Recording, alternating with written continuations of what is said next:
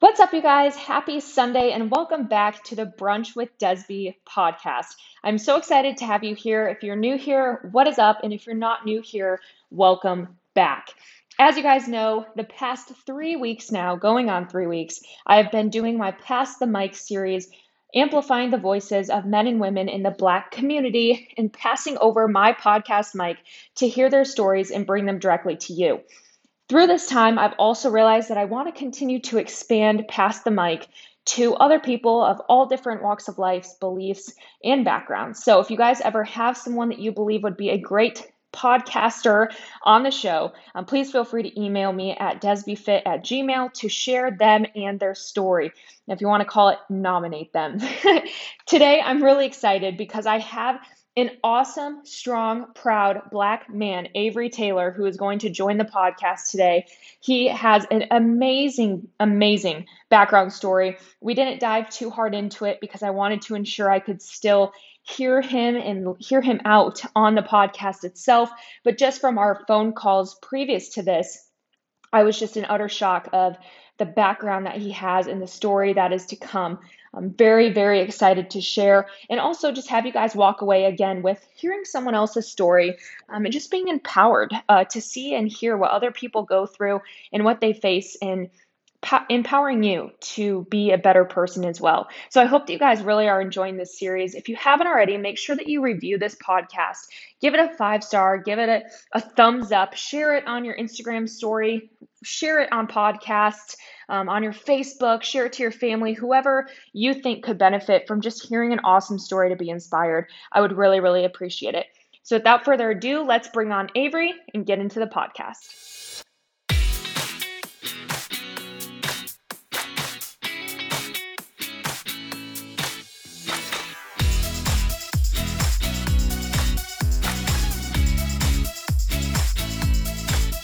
All right, you guys, so as I gave you in the beginning of this podcast intro, I have a newfound friend, Avery, on today, and I'm really excited to hear his story a little bit more myself, but obviously share it to you guys and get into asking, kind of what we talked about before, the hard questions, being able to have an open conversation and see where it goes. So, Avery, I'm so excited to have you on. Thank you for being here. Super excited to be here, man. I've been waiting on this moment. I feel like this has been a buildup. I'm ready to get it going. Well, I'm super excited because I said this as well because I recorded with a girl who was actually connected with me by Ari as well. So I hate to bring her up every episode, but I just want to say thank you to Ari again for connecting me with some really cool individuals. And obviously, you know her as well. She is such a light. So thank you, Ari. PS. So let me just say this real quick. Ariana is the shit. She is. People out there do not know her. Besides all of the stuff that's going on right now, we all know what she's doing, raising money for people that have been put in an unjust situation for a really, really long time. And she's not a person of color per se, but she feels it, right? I mean, you see those people and you see them online, and even the fucking people that talk about all these people are just online and they're talking about it. No, she's talking about it, but she's being about it. Absolutely. And she works with me. We haven't even gotten into that side of the business and the side of conversation, but she's the shit. I just wanted to say that. So, Ariana, shout out to you. I've already texted her like 10 times this morning. I love this. I love it. Well, big claps to Ari. And again, yeah, she is such a straight shooter. And that's one of the things I really respect about her. So I knew the people that she's connecting me with to not only meet myself, and network myself, but also just to hear your guys' stories and share those. I knew that she wasn't handing me no bullshit, person, right. Anything who's not going to have an amazing story and be able to share it. So super pumped to have you here again. I just want to break in the ice immediately. Go ahead, take your time, however you need. Introduce yourself. You can go as deep as you want or keep it surface level and we can unpack it, whatever you want it to be. But go ahead and tell the audience kind of who you are and where you're from, etc. Man, so I freaking talk a lot, so I'll try to contain myself as much as possible. If you ask my wife, she'll be like, "Avery, don't say too much." All right, so long story short, man, I am a serial entrepreneur. Have been my entire life. Started when I was 16 with my first business. Me and my homeboy started throwing parties at his parents' house when they went out of town. And we charged $2 to get in. And ever since then, I've been in love with the fact that I could make money, right? I don't love Absolutely. it, but I like it a lot. Mhm. But before that, man, I was really like, lack of better terms, I was really like one of those kids that you saw on TV, donate 25 cents and help this kid across the world. This could be the child that you help. Mhm. Now, I probably wasn't the one that was on TV, but I was like definitely like them. I was born in Ghana, South America. I was adopted by an African American family here in the States. A little bit about my mom. She had a stillborn baby when she was in college. She always wanted to be a mom. Um, so 2 to 3 months later, because back then in 87, 86, it was a lot easier, she Mhm. ended up adopting me. And my story begins right there. Like, I was lost in the sauce. I mean, Mhm. nobody wanted me. And till this day, I still fight that feeling. I still fight that feeling of like, man, like nobody wanted me. My parents wanted to just throw me out to the wolves. Mhm. But then I have to bring myself back to a reality that somebody did want me, and I ended up in a fucking amazing situation with where I am now. So, my mom went through the rigmarole of adopting me. She got me 2 months later after she filled everything out. I had been in the hospital. So obviously they still had to nurse me up in this whole 9 yards. So I have zero pictures of me being like an infant. Wow. And when I say infant, I'm talking about like 0 to 4 months, right? So Mhm. I have pictures of me 4 months and along the way. Um, my mom went and picked me up, and she's had me ever since. And I tell people all the time because we talk about. I used to be a football coach. I was coach at George Junior High and Terry High School, Okay. and we used to always talk about finding your purpose and what's your why. Right? Right. It's so hard for people to do that, but it was so easy for me because I'm living a life that for two people. Mhm. Right? There was this kid that was that everybody had dreams and aspirations for, including his parents, and they thought that he was going to do this and they thought that he was going to do that. Well, obviously none of that happened because he couldn't be here. Mhm. So when my mom and my mom's husband, my dad at the time, my dad, um, when they went and got me, that gave me an entirely new life that this other person couldn't live. I had Mhm. to live for two people from that moment on. I took his name, I took his house, I took his room, his clothes, his car seat, his parents. Like I took a lot of stuff that he couldn't have. So my why has always gone back to that. And I Wow. felt like I've been so lucky to have a why that has been defined throughout my entire life, right? Right. So moving forward, my parents get me. I'm raised in a really, really small town called Kendleton, Texas, population of about 600 according to the census. Um, didn't grow up around a lot of white people. It was one white family that lived in Kendleton when I was growing up. A guy by the name of Dale Red married a lady named Cindy, a white lady, and that was the only white lady that I knew growing up until like I started moving out of Kendleton and doing different things. And luckily, my mom kept me in so many things that I got to experience so many different types of people. Right. Um, but for me, that was a big thing because you grow up in this small town. Everybody surrounding you, they look like you. They go through the same things that you do. Nobody has a lot of money. You're just Mhm. fighting to get out, right? But when you say get out, you don't know where the hell you're going. You're just fighting to come up. Right. And that's basically what I did. I mean, I went to school. I wasn't the best student. I went to a high school named Terry High School, where I then ended up coaching there later on. And I tell my mom all the time, and she still to this day has my high school degree. She used to tell me, like, this is my degree because I made you get this one. Everything else you keep at your house. I'm gonna keep this one. So that was kind of my mentality in high school. My mom, that was her degree because she made sure that I got it. Everything else, now I have my bachelor's degree. I have my master's. Those are hanging on my walls in my house. Mhm. Those are the ones that I fought to get. My mom pushed me to get that high school diploma. Mhm. And I think that it's probably the same in a lot of black households. Like we don't Mhm. really see the benefit of having that high school degree or diploma. But the parents, they've been through the hardships and they know you at least need this piece of paper. So then maybe you can think about getting the next one. Mhm. So moving forward, I ended up graduating, went to go run track at a small school named Houston Tillotson, which I'm super proud of my school. They just had a big march there. Um, and I ran track there. Later on, got in a little trouble, came back home, and I really, really deep dove into what I wanted to do as far as being an entrepreneur. Mhm. Um, got in some more trouble, ended up having to go to the military. I was in the military for 6 years. So in the middle of this, I tell people all the time, I live the life of somebody that's at least 50, right? Right. Because I've been a serial entrepreneur, done a lot of things, have been to the military, have started multiple businesses. Some weren't really good and some did really well. Um, but moving forward now, and I skipped over a lot as far as like what I've done in the business world. Now I've been super successful with real estate. I own multiple properties now. I've branched out. And now we're starting a logistics company where we have 18 wheelers. We're starting an app that's going to be based in the real estate world. Mhm. So real estate has definitely, most definitely been the pilot to how I get to live now, right? So, Wow. but it doesn't change what people see when they look at me, and I'll tell a little bit about their story, and I know we're Yeah. gonna get into it, but I always tell people about this: no matter where you are, you still have to remember who you are. Hmm. And when I say that, I think that we can get money and we can get success, and sometimes lose the fact that hey, you're still who you are when they look at you. And I was reminded, and I'm reminded all the time, but I was recently reminded when I pull out of my driveway. I'm driving down the street. My son was flying a kite. The kite got stuck on one of the neighbors in the neighborhood's house. I stopped. I said, "Hey, we left a note. I apologize. My son's kite got stuck on top of your house. I just wanted to make sure that you saw the note." He was like, "Yeah, we saw the note, but we didn't see the kite. But thank you for stopping. Hey, by the way, what do you do?" Before I can even answer what I did, the guy said, "Because my wife swears you're a drug dealer."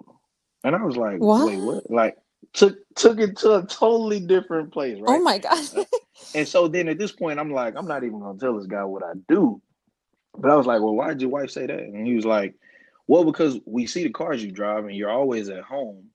So that I guess that's just the first thing she thought about." And I was like, "Oh, okay, well, have a good day." And I just drove off.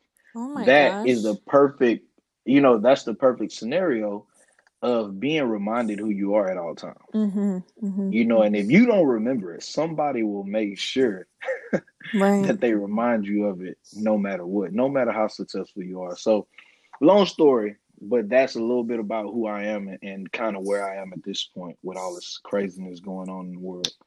Right. Well, I mean, and again, you've lived a life for not just two people, but like two 20 decades. It it seems like you've gone through a lot do you mind telling everyone your age? Oh, so yeah, I'm 32. Okay, Yeah, so so still young. yeah. I feel like I am physically, Hmm. but like Yeah. I want to do so much stuff. So I tell my wife like, "Hey, we're a little bit behind." You know what I'm saying? I'm Right, like, right. we gotta catch up to what we see on our vision boards. And I'm in my office right now, and I just so happen to turn to look at my vision boards. And I've accomplished a lot of stuff on here, and she's accomplished a lot of stuff on hers because we keep separate vision boards. But I Right. feel like I'm behind because I'm like, all of this needs to be done like right now. Hmm. So Hmm. sometimes I lose track of how old I am. If my wife was here and we ask her, does Avery even know how old he is? Like it took me a while to remember when you just asked me because Right. I literally forget how old I am. I'm like, I was born in '87 and this year is okay. Okay, yeah, that's how old I am. Right. Yeah, so it's crazy. Wow. Yeah, well, I mean, I feel like we probably have very similar personalities in the way of going and getting them and feeling behind. Because I mean, I'm only 25, but That's amazing. I think of what I've done, and most people would applause, and then you're like, Hmm. but wait, no, no, no, no, no, no, no, Yeah. like I'm actually really behind. Like, Hmm. we have Hmm. these and that's what keeps us going, right? We feel like we're behind and we're always playing that catch up game, but also finding those times to be really grateful and look back. And I hope that this conversation even does that for you, Right.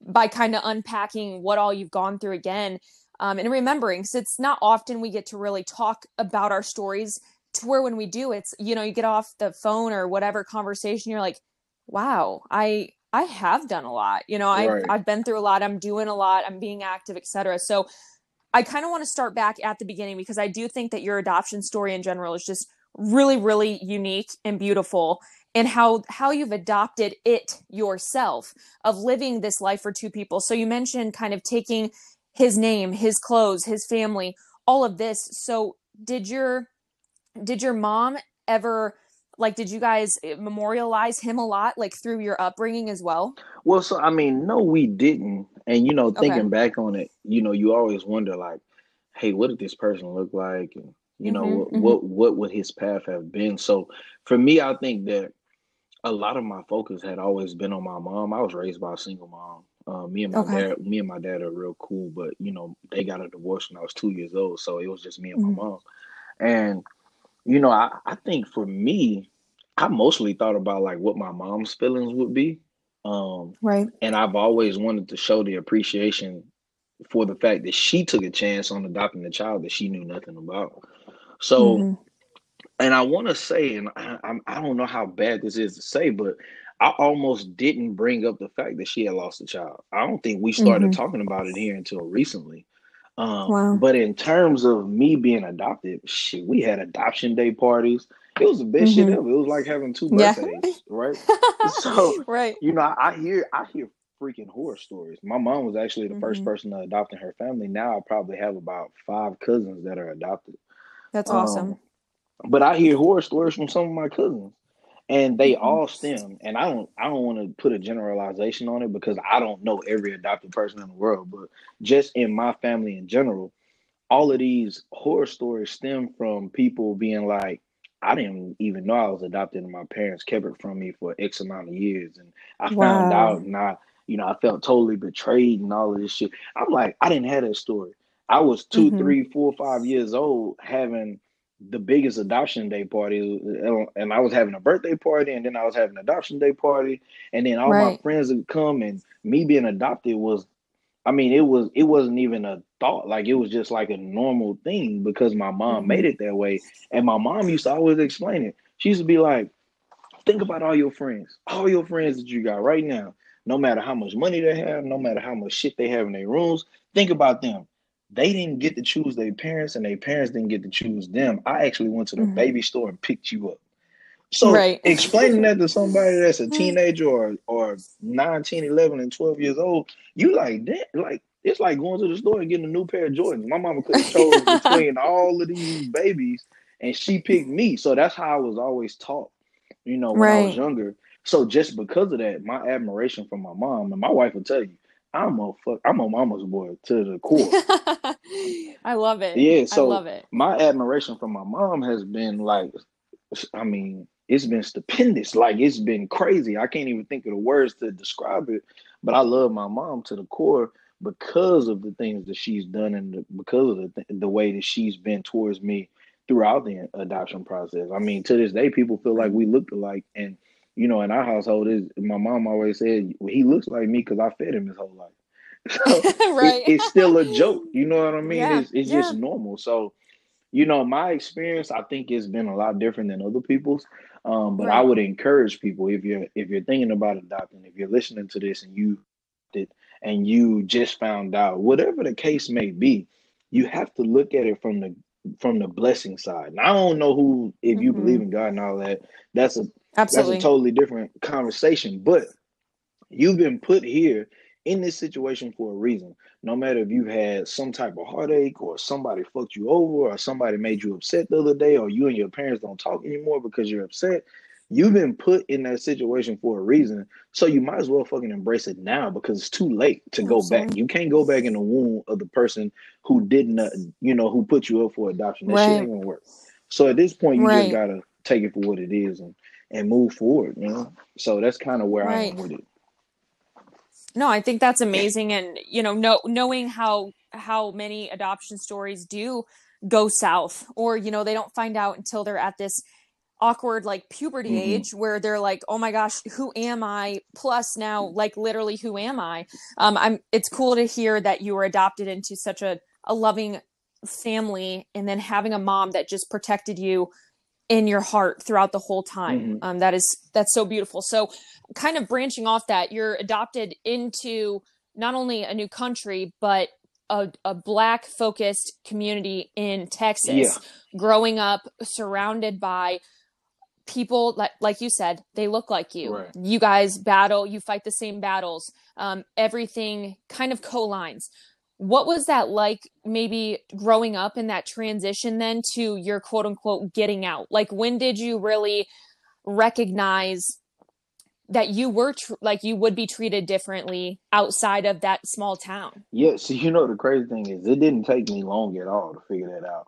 Um, Mm-hmm. Growing up, I say that I got to have a lot of fun, but it was a little bit different from what everybody else got to do. My mom, growing up, she worked for what used to be Continental Airlines, so I got Mm-hmm. to fly cars, and Oh, fun. she didn't make a shit ton of money when she was working at Continental, but the flights were free. So we still got to live the life as if we were doing all of this. My mom was a thousandaire. We used to get to fly all over the place. So Right. getting to go different places and being in different situations just because you had to be at the airport, you're at an international airport, you have to walk through the airport, you had to have these conversations, and you had to have these conversations with your mom before you got out of the car about what you should do, how you should act, what the way we should dress because we look like this.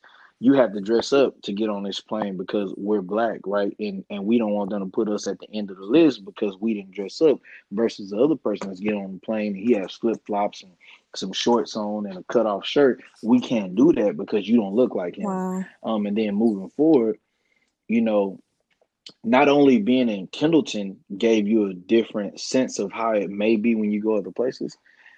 Kendleton for a while we had our own police department, and then all of a sudden it went away. It was the rural area, so we were governed by the county. The county, Okay. they weren't from there. They didn't know what we were doing. So I can remember instances of us playing basketball in the cul-de-sac that was down the street from my house. And all of a sudden, two, three police cars pull up. They draw guns. We just out there playing basketball. We don't have any idea what happened. Nobody saying What? anything. All they telling us is just get down on the ground. Mind you, I never got in trouble in my life. I haven't done anything. You know what I'm saying? I've been running track. I've been doing the whole 9 yards. I ran USA track and field that year. I'm like, Mm-hmm. what the hell is going on? My mom walks down the street and she's trying to figure out what's going on. Well, at the time, crazy thing is, lo and behold, my grandmother's the mayor of Kendleton, Texas at the time. My Mm-hmm. mom calls my grandmother. These cops don't even know who my grandmother is. They didn't give a shit. All they knew was it was a bunch of kids that happened to be black. None of them looked like us because they weren't black. And I'm like 12, 13 at the time, and I still remember Okay. this, right? Wow. To this day, I don't know why we were on the ground and why they had guns drawn. So Wow. that's like something that's always gonna be cemented in my head. Mm-hmm. And then, moving past that, living in Kendleton, everybody looked like me. So then when you start to date somebody who looks totally different than you, which I still date my high school sweetheart, right? Me and my wife have been together since high school, but she's white. And Mm-hmm. so, you know, her coming to Kendleton, coming into my world was way different than me going into her world when we were Right. younger. So, there's always going to be something that reminds you of who you are. And that goes back to what I said earlier. We're always Right. going to be reminded of who we are, no matter what situation you're in. Right. And, I think that's really eye-opening, like even just talking about how now that I've talked to just quite a few people and heard their stories from the Black community, a lot of them talk about having these quote unquote talks with their parents, Right. maybe about police, or again, like you said, how to dress, how they need to wear their hair to go to an interview or Mm-hmm. whatever it might be.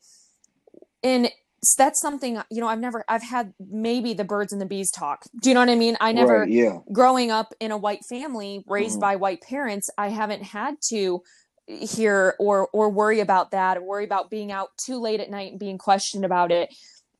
And kind of, as you had that first experience at 12, 13 years old, and then going through the rest of your life, was that almost one of those cemented memories that then flew through your mind every time you maybe came across law enforcement, or you're just growing up, you are doing something quote unquote bad, right? We're in Yeah. college or we're messing around. Right. Did that kind of instill a natural fear in you from that young age Oh, of law yeah. enforcement? No, it most definitely did. And the crazy thing is, like I said, my grandmother was the mayor, so we were around law enforcement quite a bit.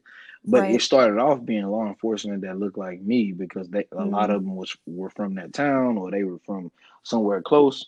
But then it grew into, all of a sudden you get your first car. And my conversation about my first car was way different than I think a white counterpart's conversation would be about their first car. I Mm-hmm. remember my mom had gotten remarried at this time, we got the first car, and it was like a cool, like I'm super excited.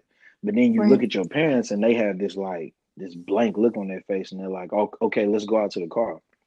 And I think that most people's experience when you get your first car and you go out to the car, they're like, oh, "Okay, you like it?" My mom down in the car, and I'm like, "Okay, cool." They're gonna show me all of the switches, and they're gonna show me how Right. the blinker works. And she was like, "Pull out your phone," and I was like, "Well, okay, this doesn't have anything to do with the car." And she was like, "Put it like right here and turn the camera on." At this time, this is when the flip phones were out, so they wanted Okay. me to open the flip phone and put it on the dash to see if they could capture everything that was going on in the driver's side window. And I'm like, what is this for? Like, what the fuck are we doing? Mhm. They wanted to make sure, because my mom's rule was, if you ever get pulled over in this car, if you can't record it because it doesn't work and you can't get it up there fast enough before you pull over, you need to put the recording on so you can at least hear what's going on. Or if you can't do that, Mm. call me and let me stay on the phone the whole time, and I'll record it from my phone. And then it was, Wow. do you know where to put your hands at? Like when you get pulled over by the police? This was, and I'm talking Hmm. about, this was us practicing, sitting in the car, her standing there. Okay, do you know that you need to let all of your windows down when you get pulled over by the police? Don't just let all of your windows down, but before you pull over, put your hazards on so that he'll know that you're going to pull over, right? Right. So unlock the door so that he doesn't have to have you unlock it, and he doesn't know where your hands are when you unlock the door. What do you have in the car? Make sure that your chair is up, straight up. Don't lean your chair back. Make sure that your chair is straight up when he gets to the car. This was like a Wow. practice moment. Like, I'll never forget this, and I Right. still do it to this day. I got pulled over 2 weeks Wow. ago. Nobody was with me. I called my wife. I'm like, "Hey, I'm getting pulled over. I just wanted to have you on the phone." And I'm 32 years old. So Right. those things travel with you. So back to what you asked, like, is it still relevant now? Everything that I talked about has been, I don't want to say a stain, but it has been a roadmap to how I have to deal with law enforcement now. And I have law enforcement in my family. I have friends that are law enforcement, and I even hate to say it like that, because what it makes me feel like I'm saying, and honest to God, it's the truth, is, white people say, I have white friends, I have black friends, I have black people in my Right. family, but Right. it's the same thing. So a lot of times when a Caucasian person says, "Man, I got black friends. Look at my black friends. I can show you pictures of them. I got white friends. I have black family members." That's them saying, "Hey, I might be a little scared, but look, I have people that are in my family like this." And it's the same thing with black people. I'm like, "Shit, I got law enforcement that's my family. I got law enforcement that's my friend, but I'm still scared as shit." Right. They don't change the fact that Mm-hmm. I'm afraid of what could happen if they're not the ones who pulled me over.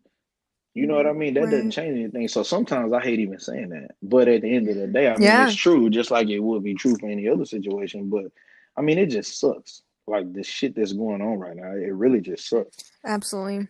Absolutely. And I think, we'll unpack that too in a little bit, but I do think that it just has probably elevated memories of maybe you growing up, or even just putting yourself very empathetically in the shoes of, in this instance, George Floyd, Yeah. or anyone who has previously been a victim of police brutality in the Black community. You can visually and physically almost put yourself there, knowing what maybe you've been through, or even just knowing that could have Oh, it's been crazy. me. I told my wife I could not even watch the video of Ahmaud Arbery or George Floyd, because every time I looked at it, I was like, fuck, like, that could have most definitely been me. And me and my wife talked Hmm. about two different situations that I've been in. I try to stay in shape as much as possible. I don't live in the Hmm. hood. I do well for myself. So my neighborhood is probably predominantly white at this point, right? Right. I jog basically at least 3 to 4 times a week. I'm in real estate. So anytime a developer is building a new house or is building a new floor plan, we usually walk those. I have new floor plans Hmm. coming up in my neighborhood right now. So the other day, I was jogging in my neighborhood. It's no freaking way that everybody in my neighborhood knows me.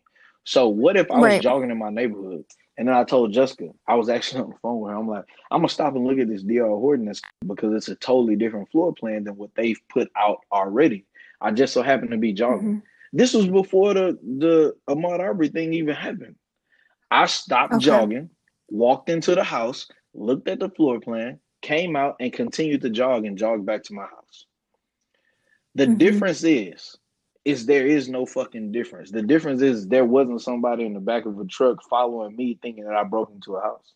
It's the same exact Right. Right. situation. I'm a black dude 100%. jogging in a white neighborhood. I go into a house, I come back out, I continue jogging. The difference is I made it home. And so when I had a conversation with Mm. somebody that I consider to be one of my friends, he was like, bro, this was his words. He was like, bro, that was a white neighborhood. If I was jogging through a black neighborhood, I would expect to get my ass whooped. Why? Like that doesn't make sense. Right. I Right. mean, to me, that just doesn't make sense. So I had to tell him. I had to say, so do you think I should not jog in my neighborhood? And then he was quiet after that. But I mean, it's the same freaking thing. Right. No, 100%. I 100%. mean, so it's just I don't know. Wow. Well, unpacking then, so we kind of went from, you being a teen, you're getting in this car, then we kind of talk about these experiences with law enforcement at an Mm, early age. Then you kind of have trickled in, and I want to get into further your right. wife. So you met in middle school. Obviously, she was a part of a white family in the community then, or how did you guys meet, and how was that reciprocated in her family and Yeah, yours? so me and my wife, we met at a really young age. We met in high school. She was, I want to say she was like 15, 14, 15. I was 15, 16, Okay. somewhere around there. We've been together 17 years now, 10 and 7 years married. Um, Wow. so it's been a really long time. And Jessica is not somebody that I would have met in my community because, like I said, it wasn't a lot of white families or white people in my community. So had it not been for high school, I would have never met Jessica. Um, Okay. and our families, and I'm just be honest, it fucking sucked at first. You know what I mean? Mm, And I say that it wasn't a big deal on my side other than you need to be careful. Like I know right. this is somebody you want to talk to, but you need to be careful. I need to remind you of who you are and what you look like. When you go somewhere, if you're driving, my mom would even say you need to start talking. You let Jessica talk and tell the officer who you are. You need to be careful. Like that was the conversation. Whereas, Right. in turn, the conversation with my wife's family was you don't fucking need to date him. Like Mm, this is not who you're gonna be with. Like we don't give a shit what's going on. You're not gonna be with him. You're gonna figure out somebody else to date. We don't give a damn who it is. You're not gonna date a black guy. Y'all can be friends, is what their notion was. Like y'all can be friends, but you won't date him. So, wow. those are two different sides of the coin. But at the Hmm. end of the day, it was caution on both sides, but it fucking sucked to be kids that were in the middle. You know what I mean? We're not Hmm. adults. We're Right. we're kids. We're under our parents' roof. We don't know what to do, but we're kids, and it probably pushed us closer together than it did. And obviously we had times Right. where we broke up, but it wasn't because she was white and I was black. It was just because we were in high school and we were doing our own things and we were getting in trouble and doing the whole 9 yards. But did our parents want us to be together? Hell no, I don't think our parents wanted us to be together. Did one side of our family lean towards okay, we'll let y'all try this versus the other? Yeah, my family was like, okay, cool, y'all just be careful. But her family was like, hell no, this ain't gonna fly. At the end of the day, I Wow. mean, now um, there's still a little bit of, I would say there's probably still a little bit of underlying animosity there, but once you throw two kids into the mix, we have a boy and a girl. They're 5 and 9 now, 5 and 8. Um, it's a little bit too late to be like, hey, y'all. I mean, y'all can't be together.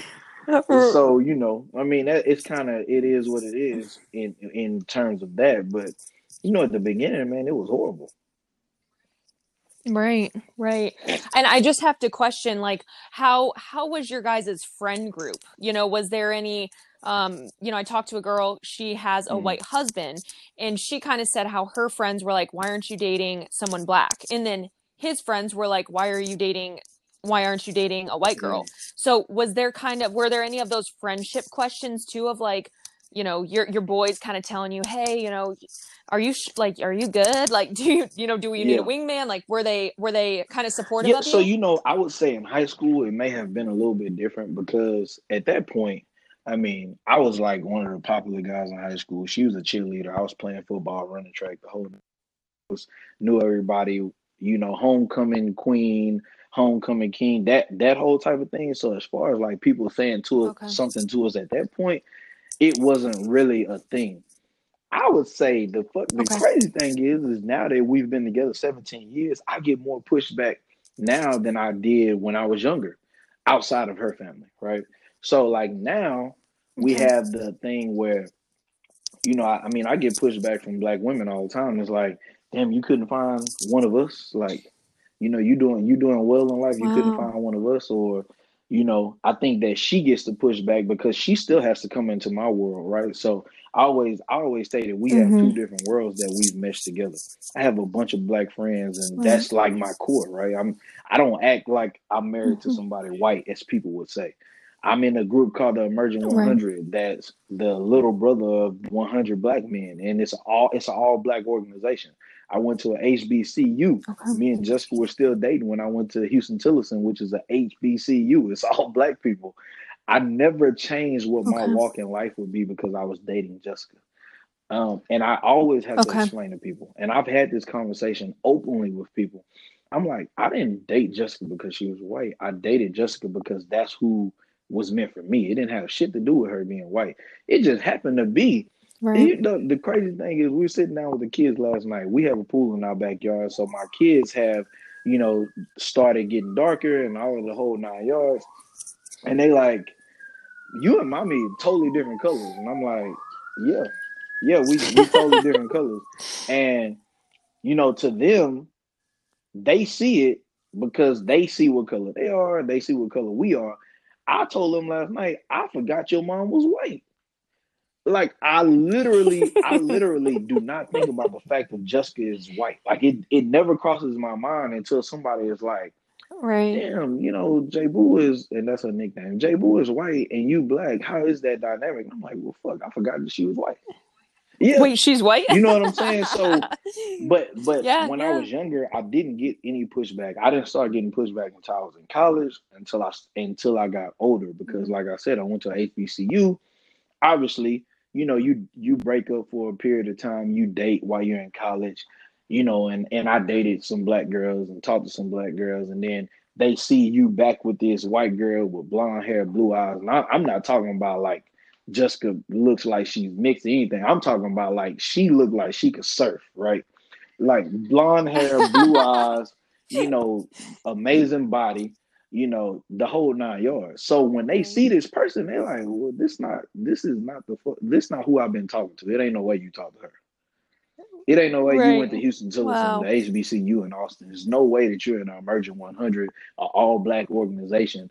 It's all seeing you do doesn't line up with who you're with. But I'm like, why? The shit that I want to be a part of doesn't have anything to do with who I'm with. And so Right. that's the stigma Right. that I've had to fight. Not necessarily now from family or from friends. It's people that don't recognize it. And I even take it back. We always tell this. It's a funny story now, but when I first got inducted into the Emerging 100, my wife, there was an induction ceremony. So everybody's family came. Everybody joined together at this club. It was going to be an amazing night. Everybody's family is walking in because obviously we got there earlier. They see Jessica walk in. Everybody's like, damn, this is just a fine ass white girl walking in, right? So I get up, I go over to Jessica, I give her a kiss. I'm like, hey, babe, you know what I'm saying? Grab her, pull her towards me. And everybody is like, what the fuck just happened? Because to me, I never thought about the fact, hey, you joined an all black organization. Maybe you should tell them that your wife is white so that they'll know. Nobody knew Right. that my wife was white, but to me, it's not a big deal. But to them, it was like, oh shit, Mm-hmm. like I didn't know that your wife was white. So that's the reactions that I get because I'm not in a conversation like, hey, my wife on the way, but I just want to let y'all know that she's white. Okay. No, I mean that's not a Right. thing for me. Right. So that's the only thing. It's Absolutely. crazy at that point. Right. And I feel like as people get older, they get more opinionated, they grow up in maybe households that then don't quote Right. unquote look like yours, and then it's, oh, like you're out of the norm, when really, what is the norm? There should Exactly. be no norm. But then, obviously bringing two kids into the mix, you now have this family that you not only want to provide for and you want to protect, but you also have Right. to teach.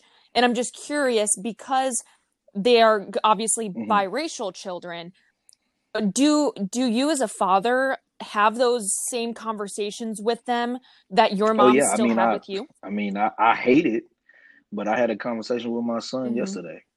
Um, I'm like, hey, you need to understand that you're black. You know, you might be lighter Mm-hmm. than your counterparts, and you might, have a little bit straighter hair or whatever the fuck it may be, but you're black. All right. So when somebody sees you, Right. they're gonna see you as black. And the reason that conversation Mm-hmm. came up is because we have a really, really open household to where, our kids can ask us anything. I don't give a shit what it is. I'd rather you ask me before you have to go out into the world and ask somebody else. I don't care if it's, it's about sex. I don't care if it's about something that you don't understand. Ask me anything, because that's the type of relationship that I want with my kids. So we've been Right. watching all of this. We've been watching the marches. We've been watching like the Black Lives Matter movement. My son has TikTok, so they've been doing different stuff on there, you know. And my daughter is going Mm-hmm. to ask the same question he's asking. So we just have a family conversation about it. And I wanted him Mm-hmm. to understand that even though his skin is darker than yours, this can still happen to you, because you're going to be out in the world one day. You're probably going to be a muscular black guy because you're going to look like your dad. And you just you're going to be out, and I don't want you to forget, just because your mom is white and then you get it misconstrued, like somebody's going to look at you a little bit different because you have a little lighter skin. That's not going to happen. At the end of the day, you're going to be a black guy walking around, a buff black guy walking around that somebody may be intimidated by. You never know what's going to happen. And I hate this. I hate this. Mm-hmm. And I think it has to be something systemic. Like, it's something that has been ingrained in us. But I tell my wife all the time, I hate feeling sorry for walking into a room and intimidating other people. Because, when we walk Mm-hmm. into a room and people look at me, no matter if I'm dressed in a three-piece suit or if I'm dressed in, some Air Max, some skinny jeans, and a nice shirt, people still look at me and they're like, oh shit. Like, okay, if I bump into people, I usually tend to say, hey, I'm so sorry about that. Whereas if somebody bumps into me, I'm still saying, hey, I'm so sorry about that. And that's because I know that they're Oh, already intimidated and I don't want any problems. Like, I don't want somebody to look at me and be like, right. oh, fuck, like he bumped into me, and then they have to go get somebody, and then it becomes a problem because they think I had a problem with them. So I'm automatically on the, hey, I'm so sorry about that. And I told my wife, like, I hate that. But it's automatic because Mm-hmm. me, when I'm somewhere, I don't want any problems. If I go out with Jessica's friends, I'm Mm-hmm. usually the only black dude. So if a couple gets into it, they start fighting, they start arguing, and it doesn't even have to be physical, but let's just say it gets loud. I'm apologizing to other people in the fucking club like it's my fault. Like I'm the person that said, hey man, I'm sorry about this, man. They just been drinking a little bit, because I know if something happens, they gonna come over. Even if that conversation has calmed down, they gonna come over and they gonna look at me and be like, what's going on? I don't want to be a Right. scapegoat. So I tend to do that. And my son has, like, my son will be like, Dad, why you apologize? Because Daddy, Mm-hmm. Daddy bumped into him, so I just told him sorry. It sucks. Right. It sucks. Wow. Well, and to have kids and having them start to see those things and pick up on how, maybe you live versus Right. their white friend's dad, that they can start. Kids are smart.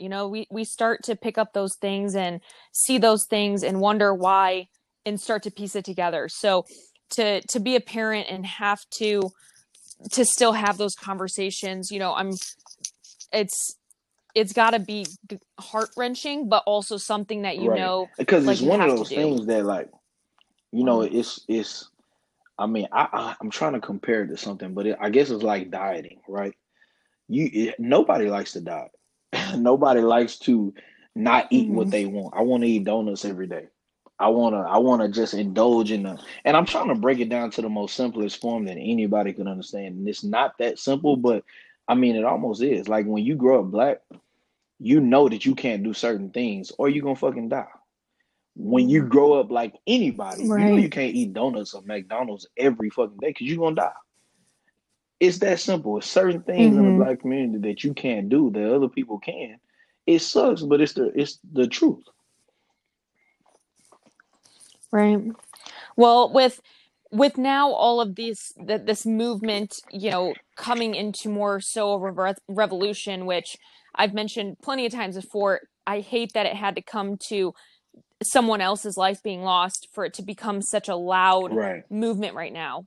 But with everything kind of going on right now, and especially being down in Texas near Houston now, you're kind of in a huge area to where people know Right. what are going on, right? You're not in a small town.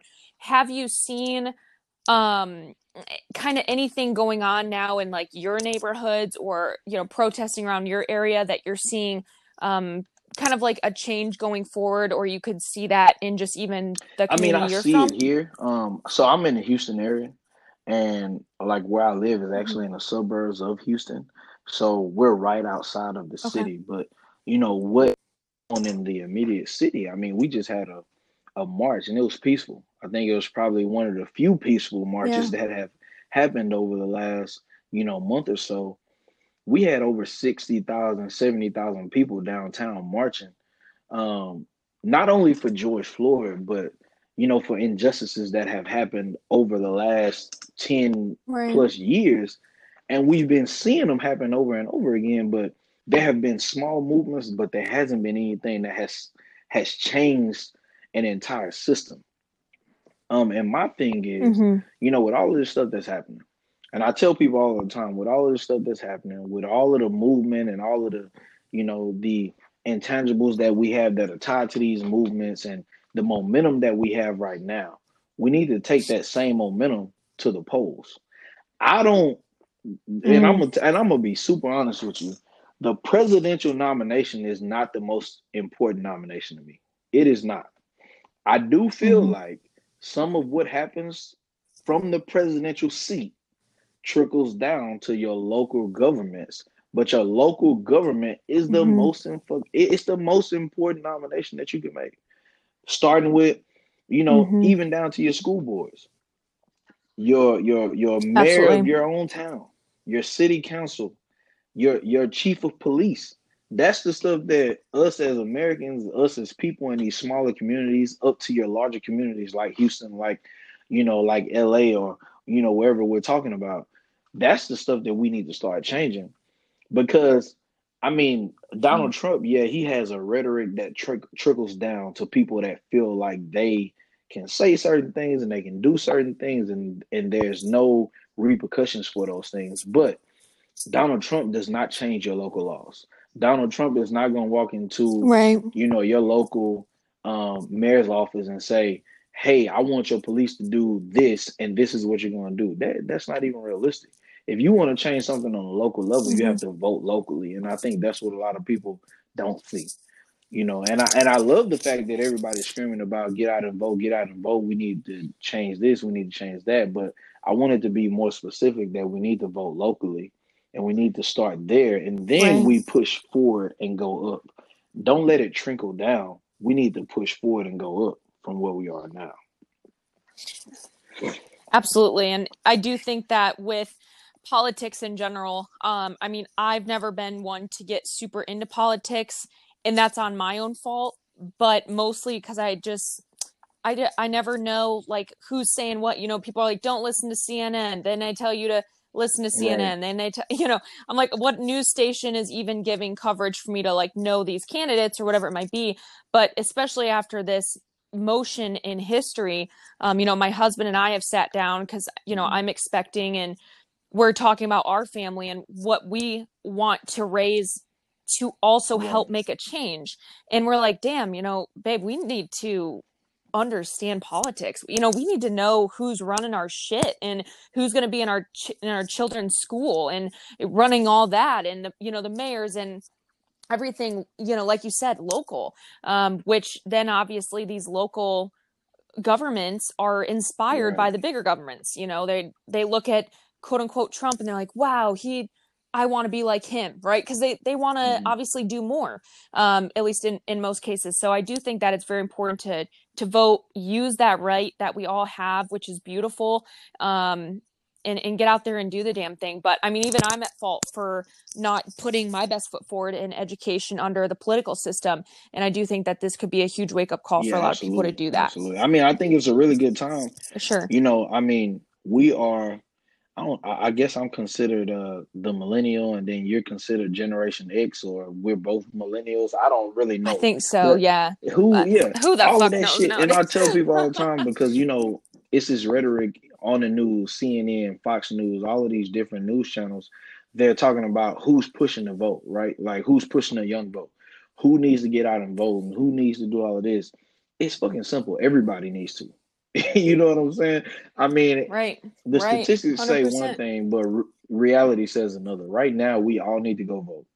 And I don't care if you're voting for somebody that I'm not voting for, but still exercise the right. I mean, my grandmother, and this is the crazy thing. I'm adopted. Obviously, we talked about that earlier, but I'm still only 4 generations removed from slavery. Right? So when you think about that, you 4 to 5 generations removed from slavery. That's not that fucking long ago. Like, I know people say, hey, slavery is over. When are we gonna move forward? That's all good and dandy. But just like I was in the military, I did 6 years in the military. There's nobody that says, hey, grandpa, you've been out the military for 60 years. You're now 80. You don't have PTSD. It's nobody that says that. PTSD can be passed down from generation to generation because I'm doing it right now. My post-traumatic stress disorder from being an African-American man in the United States, in a small town, has now been passed down to my son, who just so happens to be interracial. But it doesn't matter, because the things that have happened to me, I have to now tell him, and he has to be prepared for those things. That's how post-traumatic stress is passed down from generation to generation. And it seems like people don't understand that when you talk to them about it.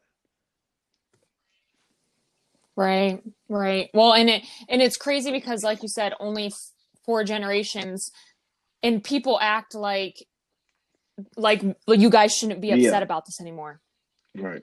Do you know what I mean? Like, I feel like a lot of people in the white community are like, wait, we had nothing to do with it. It's like, bro, it wasn't that long ago. Like, our damn near grandparents could have had something to do with it. And regardless, it doesn't excuse the way that a lot of people treat your community nowadays, period. So, like, let's just cut the shit there. But I do think that it's again been a very powerful time. And I do just have to ask you one question, and this is just kind of for my own insight. I've tended to, when I've been sharing and being outspoken about just educating, sharing resources on my own platform, if I've ever, and this has only happened one time, if I've ever said something quote unquote wrong, right? Like, maybe I said something that I didn't use the right verbiage or the right word. I've never actually heard from someone in the Black community if I get quote unquote attacked, right? I've only heard negatively out of all of my demographic of following that I know I have. I've only been attacked by white people. Do you at all see in your own personal eyes, sometimes the white community almost trying to fight the battle in how do I say it? In a way that it's not their place to put their opinion in? Yeah, no. So, does that make sense? I mean, and I don't want to say that I'm probably the perfect person to ask this, but I'm probably the perfect person to ask this, right? Okay, well, I'm excited. And the reason I say that is, it's a few different things. One, me and my wife almost had this same exact conversation. Because Mm-hmm. you know where I am in life and the things that I do and the things that I try to contribute to society may be a little bit different than what other people are doing, right? So, you know, I still try to give back to my Right. community, but I'm married to a white woman. So some people will be like, well, you're not giving back to your community because you could have kept everything that you're doing in your community, including, you know, marrying a black Mm, woman. Um, and then there are right. also people that say you don't speak out enough about injustice because you make this money and you run in these circles and you have this platform in terms of social media. You don't speak out about injustices enough. We see you talking about your business, but you don't talk about injustices enough. And I'm like, okay, cool. You know, I Mm, post, but I don't post as much as a lot of people do.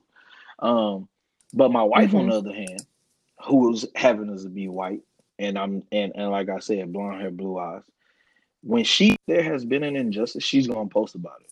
She's going to speak about it. She's going Mm-hmm. to, you know, she's going to get upset. She's going to let people know that she's upset. She's going to let people know that this is bullshit. Black people shouldn't be treated like this. And I don't do that as much. You know what I'm saying? I don't think it's wrong Mm-hmm. that she fights the good fight for people that don't say much about it. I don't say a lot about it sometimes because I Mm-hmm. don't know what to say. You know, Mm-hmm. she has a voice on that side and she lives with me and she knows how it affects me and she knows that I get upset about it and you know I have anxiety about doing certain things and I have anxiety when we're in certain places. So she can then relay that information to other people that I don't necessarily get online and put. You know what I mean? So for me, Right. I appreciate the Right. fact that she does it because damn, maybe I should have Mm-hmm. said a little bit more about Philando Castile when it happened. I don't think I put anything online. Maybe I Mm-hmm. should have, you know, Mm-hmm. said a little bit more about George Floyd when it happened. I mean, I put up some stuff, and maybe I should have did more than run 2.23 miles for Ahmaud Arbery when that happened. I ran them. I ran it. I put that up. I showed my support. I talked to people about it. Maybe I should have did a little bit more. You know, and to this day, my wife posted something today. Mm, So for me, I mean, it's basically like it makes me feel good because I don't like Mm-hmm. really speak out enough. I do, but I don't feel like I speak out enough. So I know that there are those that maybe, you know, they get upset because people that aren't of color speaking out too much. I just Right. don't see why they would. And maybe I'm missing something. Maybe maybe there's something that somebody needs to explain to me. But I'm Right. like, isn't that Absolutely. what we want? Don't we want people that are not of color to be, you know, on our side and, you know, speaking out against the things that they see? Because at the end of the day, you know, Black Lives Matter. They do. But we can't be Mm-hmm. the only people saying it. We need people that don't look Absolutely. like us saying it too and recognizing the injustices. So if somebody gets upset that you speak out, I mean, I don't Mm-hmm. understand why they don't.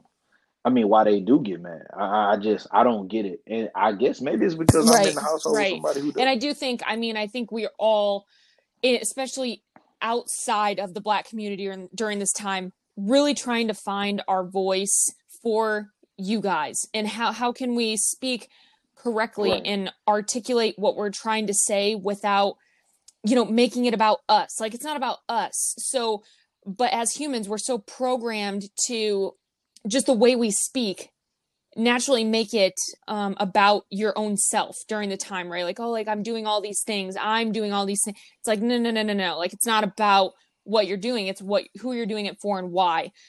So I think during this time, a Right. lot of navigation has occurred for people of all platforms, just understanding even their own, you know, deep rooted maybe biases that they've had or anything like that. It's just been a really cool time of growth, but also a time that, again, we want to be the voice for the voiceless, but it's also like exactly why I'm doing what I'm Exactly. doing past the mic. I also don't want to speak for you, but how can I amplify what you're Right. saying? So right. So it's What you been want to say. definitely a, Yeah. a beautiful time, 100%. So I guess to kind of wrap this podcast up and come full circle, out of the past, 3 weeks now, going on 4, I even think, what has been one takeaway that you've gained and maybe something that you want to continue to see go forward or change that you hope to occur from this?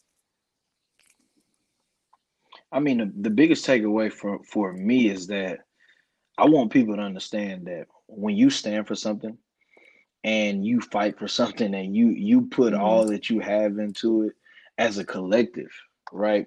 Not just one person, but as a collective, which is why I say that I am, I want to stand up more. I want to say Mm-hmm. more things. I want to do more.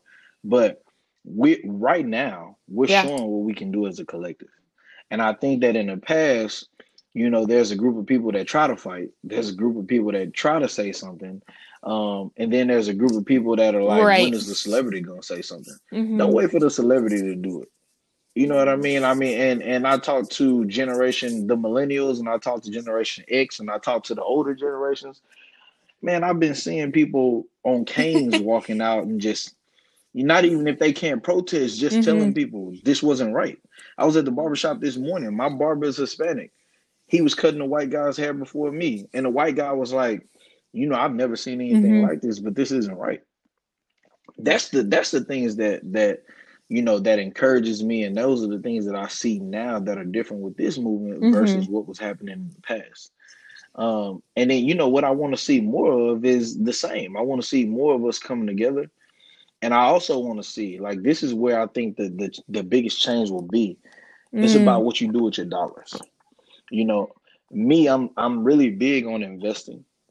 I've gotten into the stock market since it's so low. I've never put any money into the stock Mm-hmm. market. This is my first time ever. I put money into the stock market because now this is the point where I Right. want to see it grow. I've also taken my time to say, hey, let me diversify what my portfolio looks like. I don't want to just own all these properties, which I own quite a few. Let me start a trucking business just in case this whole real estate thing goes away. Let me start my app because I know that, the that side of it, Silicon Valley and all of that side of Mm-hmm. it will always be there. Let me diversify what I'm in so that then at some point I can bring other people that not only look like me, but that wouldn't have the opportunities to get into these businesses. I can bring them Absolutely. along with me. Absolutely. You know what I mean? So I want people to start focusing on what their dollar Yeah. looks like in the right places. Not necessarily what their dollar looks like in their pocket, but what it looks like when you put Mm-hmm. it in the right places and you invest in what's around you and you invest in like land and you invest in like building what a future would look like for you and your family and your friends and people that you may not even know that you'll come in contact with that need what you Right. can bring to the table. So that's what I Sure. want to see come from this. And I know a lot of people talk about this whole reparations thing. If we got reparations, that would be great. Will we get them? I doubt it. But why don't we create our own Right. reparations right now? You know what I mean? This is a perfect opportunity to see what's out there and let's create it and let's build Yeah. together and let's make something happen. Because there are so many communities that have been doing it for generations. Everybody talks about how the Jewish community has come up. It's because they did it together. It's because they got up and then they reached back and they pull somebody else up, and it's that each one teach one mentality. Right. And that's what I want to be a part of. So that's kind of Okay. where I am with this whole thing. And I just want us to be able to learn and grow, and at some point not fight against each other, but fight against the people that may try to oppress. No matter if it's only black people, it's Hispanic people, whoever it is, there's always going to be somebody that may try to oppress that Yeah. other person and No, fight I love against that. that. And I think that, again, everyone I've talked to has had such different ways of articulating what they see, what they want to see happen. So I loved hearing that because I think that can give even more people a different perspective on investments and where to go while still supporting this movement and this motion in history. So I do think that's great. Well, overall, Avery, I mean, you have an amazing story that is still not even all the way written, which is actually terrifying to me. I'm excited to see what you do, and I'm excited to now be, a new friend and fellow person that you can come to. And if you need anything, I'm here to help. Whatever you need. So with that kind of being Most said, I definitely. want people to know where to find you. I know you have an upcoming podcast as well. I want people to you can glaze over that real quick if you want to. I think that that's super exciting, can help a lot of people. But just tell people where to find you going forward and how to continue to maybe be in contact.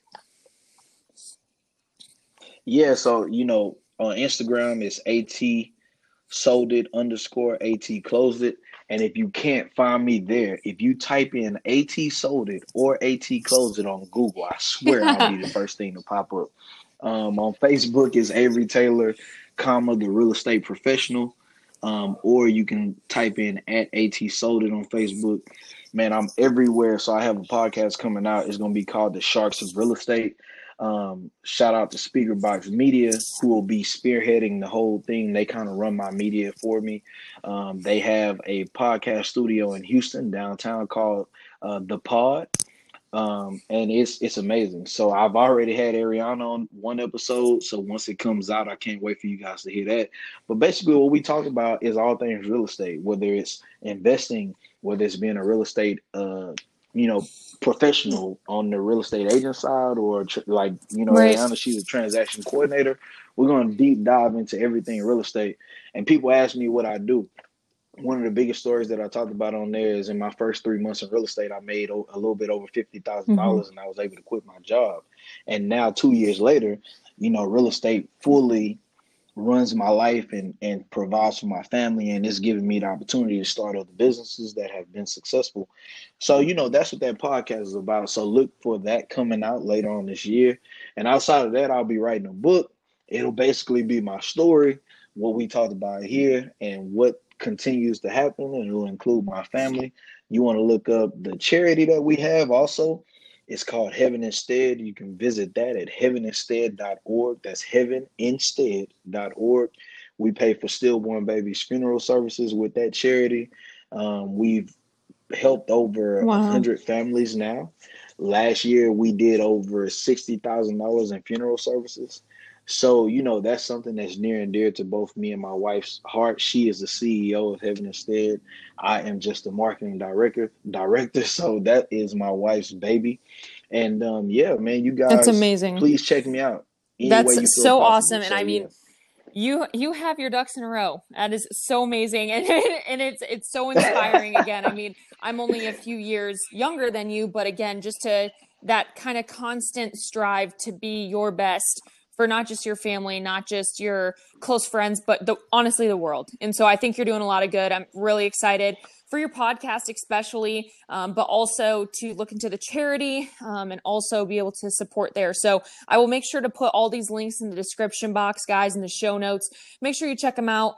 Even just to give any site a visit, often boost it in SEO to where it's more seeable on Google, maybe searchable on Facebook. So just go there, drop them a like, drop them a follow, whatever it might be.